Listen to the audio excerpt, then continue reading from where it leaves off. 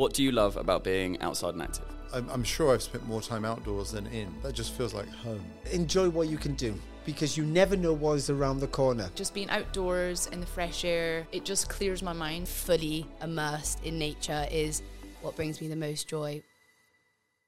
This week we are treated to a Paralympic gold medalist as I welcome on Richard Whitehead MBE, who I chatted to at the National Running Show. Now, born and raised in Nottingham in the UK, with a double through knee congenital amputation, Richard developed a passion for sport at an early age and won his first world title at the World Championships in New Zealand, a title that was quickly followed by European and Paralympic gold in 2012, of course, at London.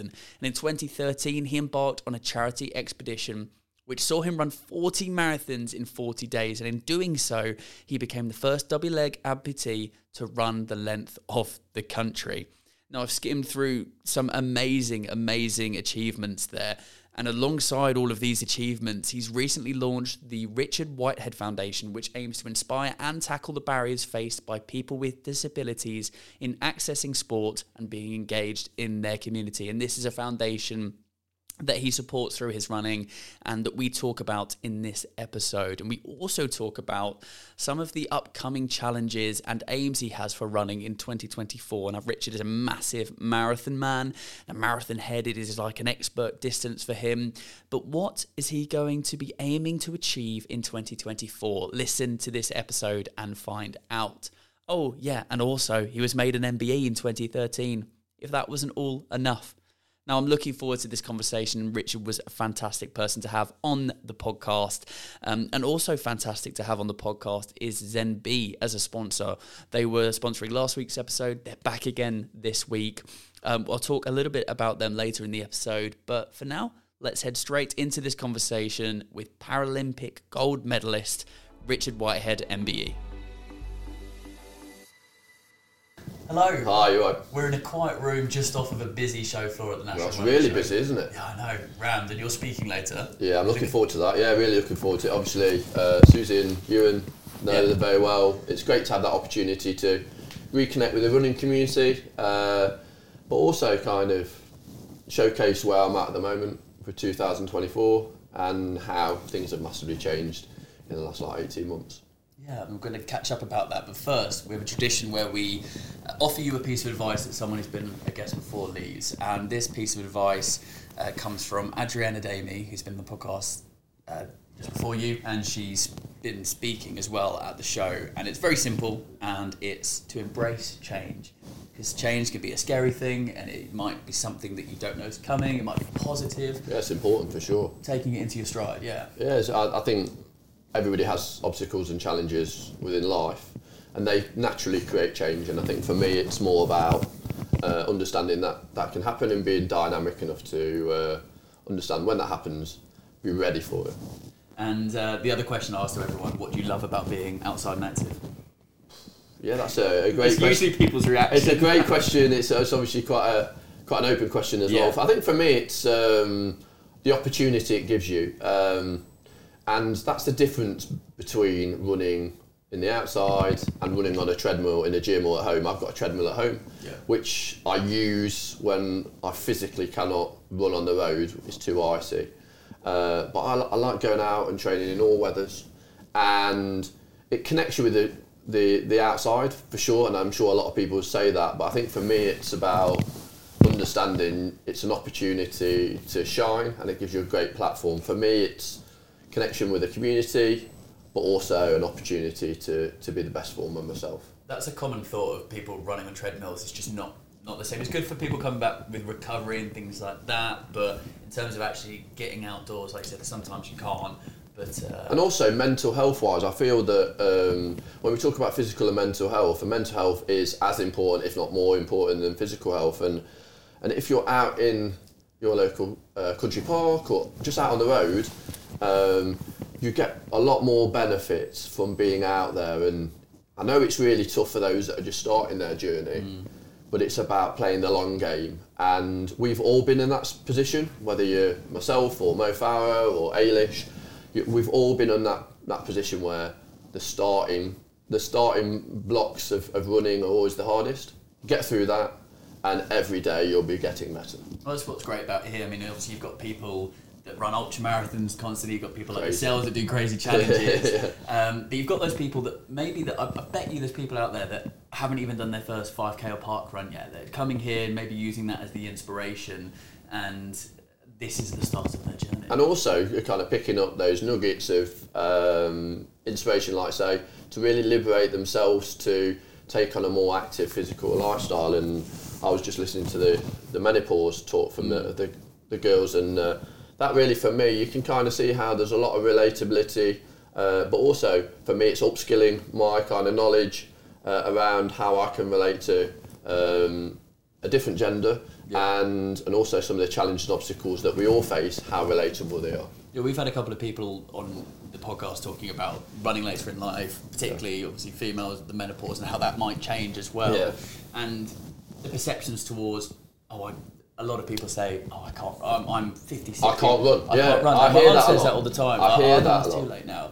But it's not. I mean, Never obviously too the late. way that you do run changes. I mean, have you noticed over your running career of how preparation and recovery has changed over that period, maybe? For sure, I started my running journey in my kind of late 20s. Started with the marathons, then went to track, then I've come back to road.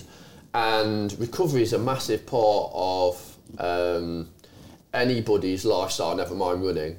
And it's about understanding how important that is. And recovery comes in lots of different forms, whether that's sleep, whether that's nutrition, whether that's lifestyle, whether that's specific things like cold water, etc. And for me, it's about kind of understanding your body, what works for your body. So through the experiences that I've had as an elite athlete, utilising those, and then building that platform to be better with the support of recovery. And recovery is key. I do talk to a lot of young people around kind of really paying it forward regarding recovery. Foam rolling, red light therapy maybe, cold water, and loads of different things, Theraguns and things like that. And I think for me it's about understanding what works for you. Don't just rely on what you see on social media. Okay. Don't rely on what other people preach. Understand that everybody's body is different. Everybody's body. I've obviously got a disability, and a person that's a double leg amputee that may be in a different environment is completely different than myself. And that's what I take it, that you take yourself as a person, and then just kind of through experiences, through maybe the challenges that you have that kind of rounded approach for success, and also have those gold medal moments yourself. Every day, kind of go, today I'm going to be better than tomorrow through recovery. I love that thought, and I absolutely want to touch on a successful 2012 for you, the Paralympics, but I want to talk about maybe the 2 weeks before, kind of leading up to that. I mean, how long before the actual event do you know? Because I've spoken to some Winter Olympians that say they don't know until like 2 or 3 weeks before. I mean, you have an idea, I suppose, in terms of timing. And it just depends on the selection criteria. So, for instance, if you're previous gold or silver medalist, you'll get an automatic selection for the next games, Paralympics wise. So as long as you show form, so you'd know probably at least a year in advance. There is selection criteria. There is rubber stamping on your place. You will have a window where you'll know you're actually going. But really, until you get that letter to say, congratulations, you've been selected as part of Paralympics or Olympics GB. And then that's where the kind of the acceleration of being part of the team and the successful team starts. But I think until you get on that plane to the holding camp, you don't kind of really feel like, wow, this is like serious. It's about utilising all that training, all that work with your coaching team and the team around you, to then kind of, it's all about this. There's kind of all those things that happen outside of you that you kind of have to negate, and you have to be very selfish within that moment, because when you get to that start line, it's just you against the 7, 8, 9 other people that's in that race, and it's about giving the best form of you. Just jumping into this conversation to tell you about the sponsor of this week's episode, Zen B, because they want you to get ready to rethink plants. Their pasta, noodles, sauces, and snacks are made with whole vegetables, meaning they're not just a treat for your taste buds, they're also naturally gluten-free and higher in protein, fibre, and minerals. Take their pasta, for instance. A single serving packs a staggering 17 grams of protein. And with ZenB, you can savor every bite, knowing that you're fueling your body with goodness. To find out more about ZenB, all of their products and what they're all about, then head over to zenb.co.uk. There's a link in the podcast notes, and sign up to enjoy 20% off your first order with code ACTIVE25. For the correct spelling and all the information, head to the podcast notes. Some perfect post-podcast protein pasta there for you. Too many P's. So check it out after the episode. But for now, let's get straight back into the conversation with Richard.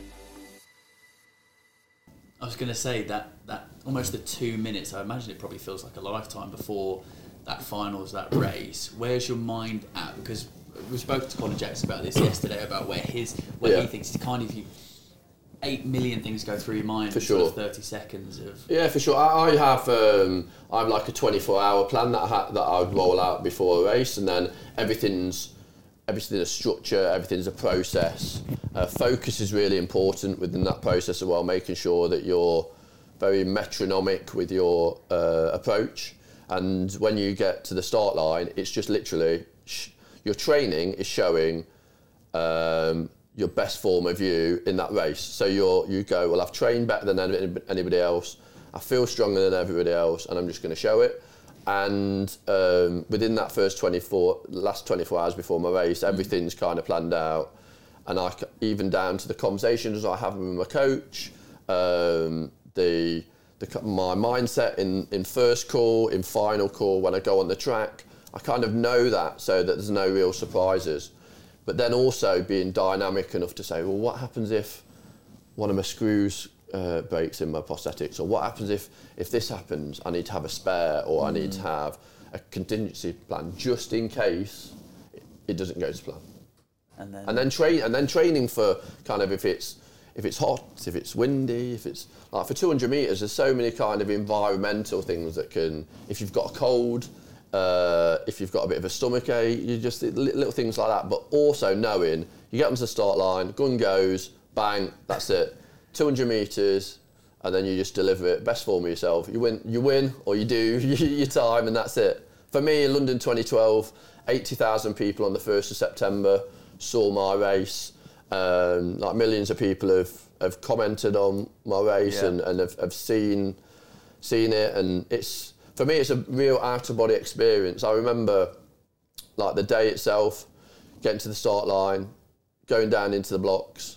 Every athlete will say to themselves before they clear their mind, don't mess this up, for sure. It's about kind of, look, you've trained, for me, since 2005, since the announcement, for that one moment. Wow. So yeah, so 7 years of real hard kind of graft, and then knowing that that's going to showcase what I do from that point, and then delivering the best form of myself. The first 50 metres, obviously the crowd that hadn't seen me before were like, oh, this guy's meant to win this race, and I'm like in 8th. And then obviously as you come round the bend, as you'll see on the YouTube video, that I just start picking people off, and then you hear like a jet engine kind of sound kind of pulling me into the home straight, and then obviously finish off my race with the guns in the air celebrating. Of course. Yes, and Ready for the cameras. And those moments for me have never been kind of practiced or contrived. It's kind of that's emotion. It's about kind of a real celebration of kind of triumph, and proud moment for my family for sure. All my family was in the stadium. From a coaching team, Keith Antoine, who's coached Catherine Mary, and among others, to be able to do that with him, and then to back it up in Rio, really proud moments. But it also shows that whatever age you are, you can achieve within sport. And I was in my 30s when I won my first Paralympic gold medal, and at the time, the performance director Peter Eriksson dismissed my ability to do that, and we kind of put a plan together to show him that it was definitely possible. It's a bit of a revenge plan in there. Revenge is a strong word, but it's a bit of a two fingers up approach. Yeah. Well, when I finished, I kind of did my lap of honour, and I saw my coach, gave him a hug, and Peter was actually next to him, just clapping like he does, and I said to him, never doubt me. If you speak to Peter, ask him, never doubt me, I said. And he was like, I never did. And I was like, Peter, you doubted me from day one. He said, I only did it because I know you'd do this. And I'm like, good one. Is there, because you see with a lot of people that build up to marathons or events, that afterwards there's that kind of that post-event drop. Yeah. Does that happen as well? Or do you ride sort of away for a little, because I imagine it's just hectic. Yeah, for sure, like commercially and socially, as well as the real buzz around the events can be a whirlwind, and especially if you're not used to being thrown into those areas. For me, it was a case of I'd worked before, I'd worked in teaching, I'd got that kind of grounding, got a coaching team that had already had that kind of success in the Olympics. He was kind of going, well, this is going to happen. We still need to do this, but my agent kind of said, well, we're going to have these opportunities, but still have that focus on the next 4 years. So we always had a plan in place. But I wanted to enjoy it as well, because up until that point of crossing the finish line, you've got a lot of pressure, you've got a lot of responsibility. You put that GB tracksuit on, you feel like you're not only running for yourself and your family and your team, but also the country. To be able to deliver that, I think it's really important to evaluate that performance, enjoy it, then to come back and say, well, what next? Because there is massive highs and lows of sport. And I know from speaking to a lot of Paralympic, Olympic athletes that have become successful, have really struggled with the negative effects of success. And that's how do you repeat a performance where you're literally a lifetime goal of kind of running in front of 80,000 people, winning, and how do you then replicate that in your own personal life when those kind of people aren't there and you've not got that platform? Yeah. I think for me it's always been the work that I do with my charity, the Richard Whitehead Foundation, but also other charities that I work for, the ability to work with young people and support them in their aspirations for the future, and also understanding that we all need to be thankful for the circumstances we've got, and whether you've got a disability or not, there's always somebody worse off than yourself. And yeah, I'm really thankful for my parents that they saw the power of sport as a real positive for me at an early age. And yes, I only got into sprinting, marathon running later on in my life, but yeah, I don't regret not being in it earlier. I think because I came into running later in my life, I think I've got a lot of experience, life skills, but also the ability to have longevity in my career. Yeah, the Richard Whitehead Foundation, you're working towards breaking down the barriers for disability sport. For sure. I've, in a previous role at university, did some stuff around trying to support disability sport at university, and know that it's a very difficult thing, and for sure. It can stop people from being active. And we spoke earlier about the benefits of being physically active. So what are you really trying to do there, and how is the progression kind of going? How are you looking to make change and support people's lives? Yeah, so 10, 12 years ago when I won in London, there was a real opportunity to have a charity at that point, but felt like I wanted to enrich my knowledge, my experiences in lots of different minority groups. So I worked extensively with humanitarian charities in places like Syria, Jordan, Turkey, in the States, as well as homeless charities, LGBTQ plus charities, BME charities, so a range of minority groups to really upskill my knowledge of some of those barriers and obstacles that minority groups have, but also understand that within the disability sector, we have individuals that are from an intersectionality point of view, so you might be a female that's a wheelchair user that's also from the BME community. So you've got those barriers that you have to overcome to just kind of get out the door. So I wanted to have more knowledge and experience and know that I'm not just representing Richard Whitehead, who's white male with no legs. I wanted to know that the Richard Whitehead Foundation is going to support not only the disability community, but also support the community around them for that sustainable model. So we work, the Richard Whitehead Foundation work with individuals around employment, so employers to be more socially responsible, to employ people with disabilities in employment through the power of sport.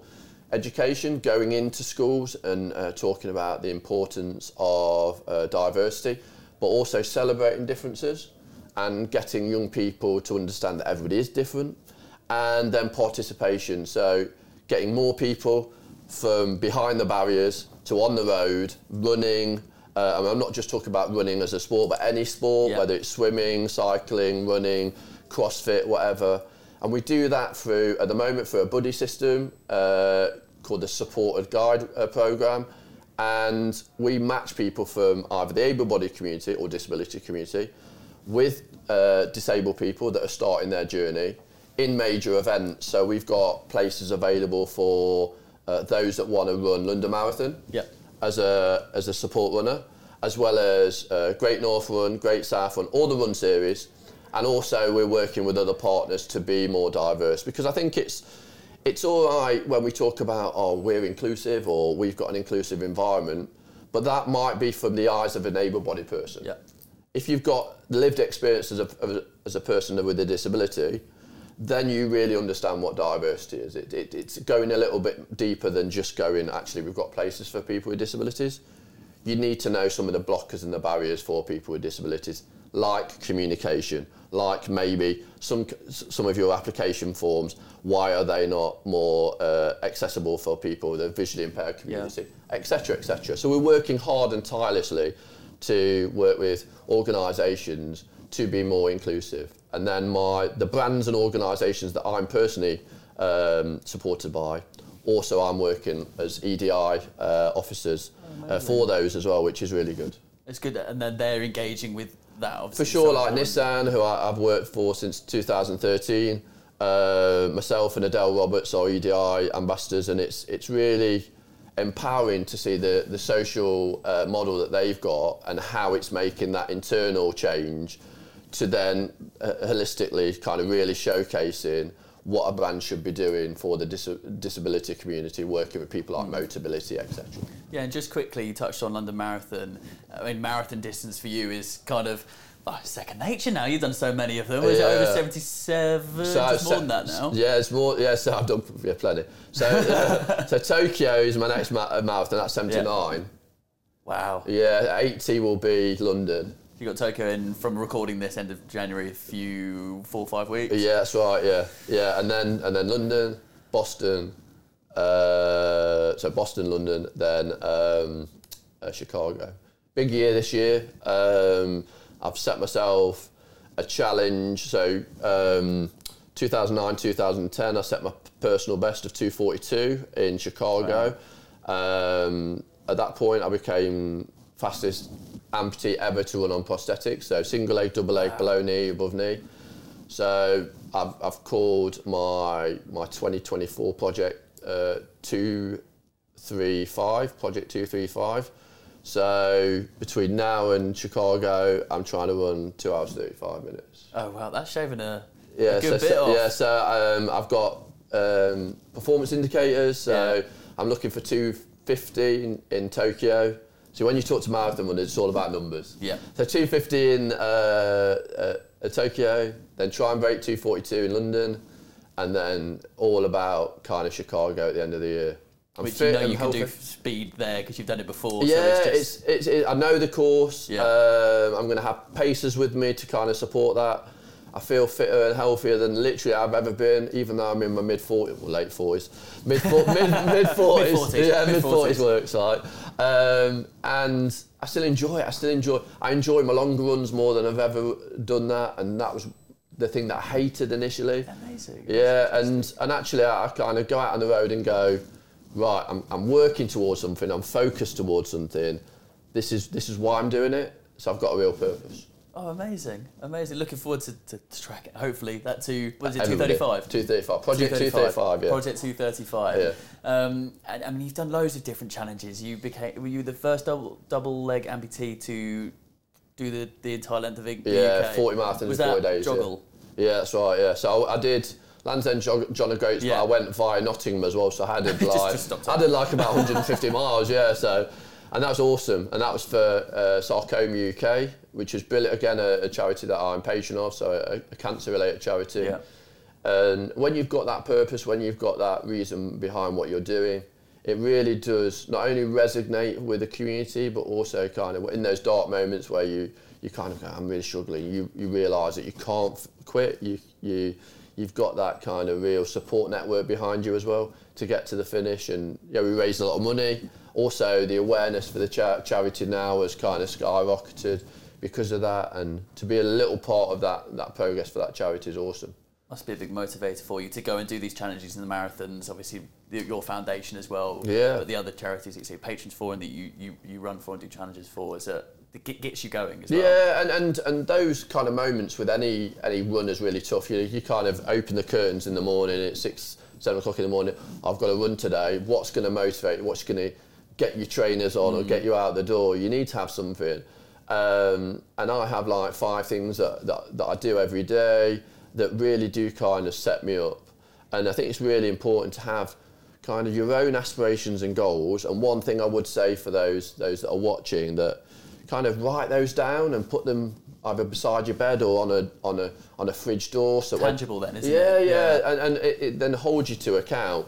And they don't have to be big things either. So one of mine is to make my bed, and within that process, understand what I'm going to do today. So it might be making my bed thinking, like, today I'm going to do a good run, or making my bed and going, oh, I'm going to this school today and I'm talking to these pupils about sustainability or inclusion.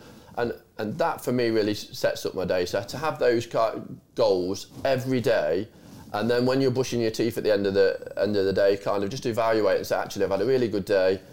Tomorrow's a new day. Let's kind of kick on. And it's not like massive things. It's not run a marathon. No, it needs to be tangible for sure. You can tick lots of things off. Yeah. It's a good positive indicator. And I've got like even things like I'm a massive believer in kind of upskilling yourself, and knowledge is power. So just to read every day, and it can be a page, it could be a chapter, and it could be anything. And I like to listen to people that maybe I don't know that subject very well, or I've never kind of come across that kind of information before. So I like to kind of diversify my approach, and I do that through reading. So I do that every day, and then as part of that, kind of actually go, what are those nuggets, and how is it related to me, and how is that going to support my mission and my statement moving forwards?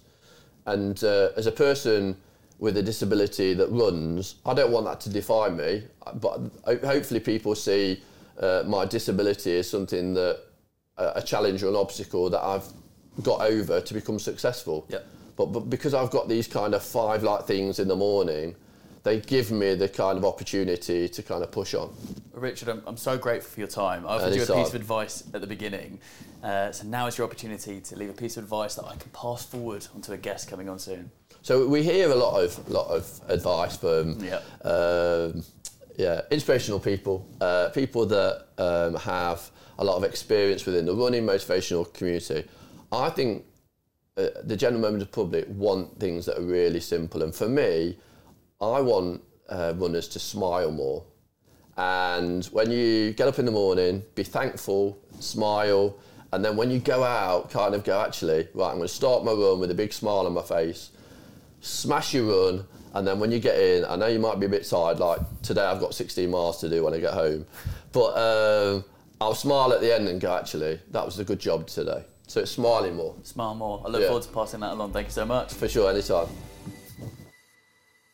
And that brings us to the end of this week's episode. Thank you very much for listening. Thank you to Zenby for being the sponsor. And of course, thank you to Richard Whitehead MBE for sitting down at the National Running Show and chatting to me about the foundation, his running, and best of luck to the time that he wants to run this year.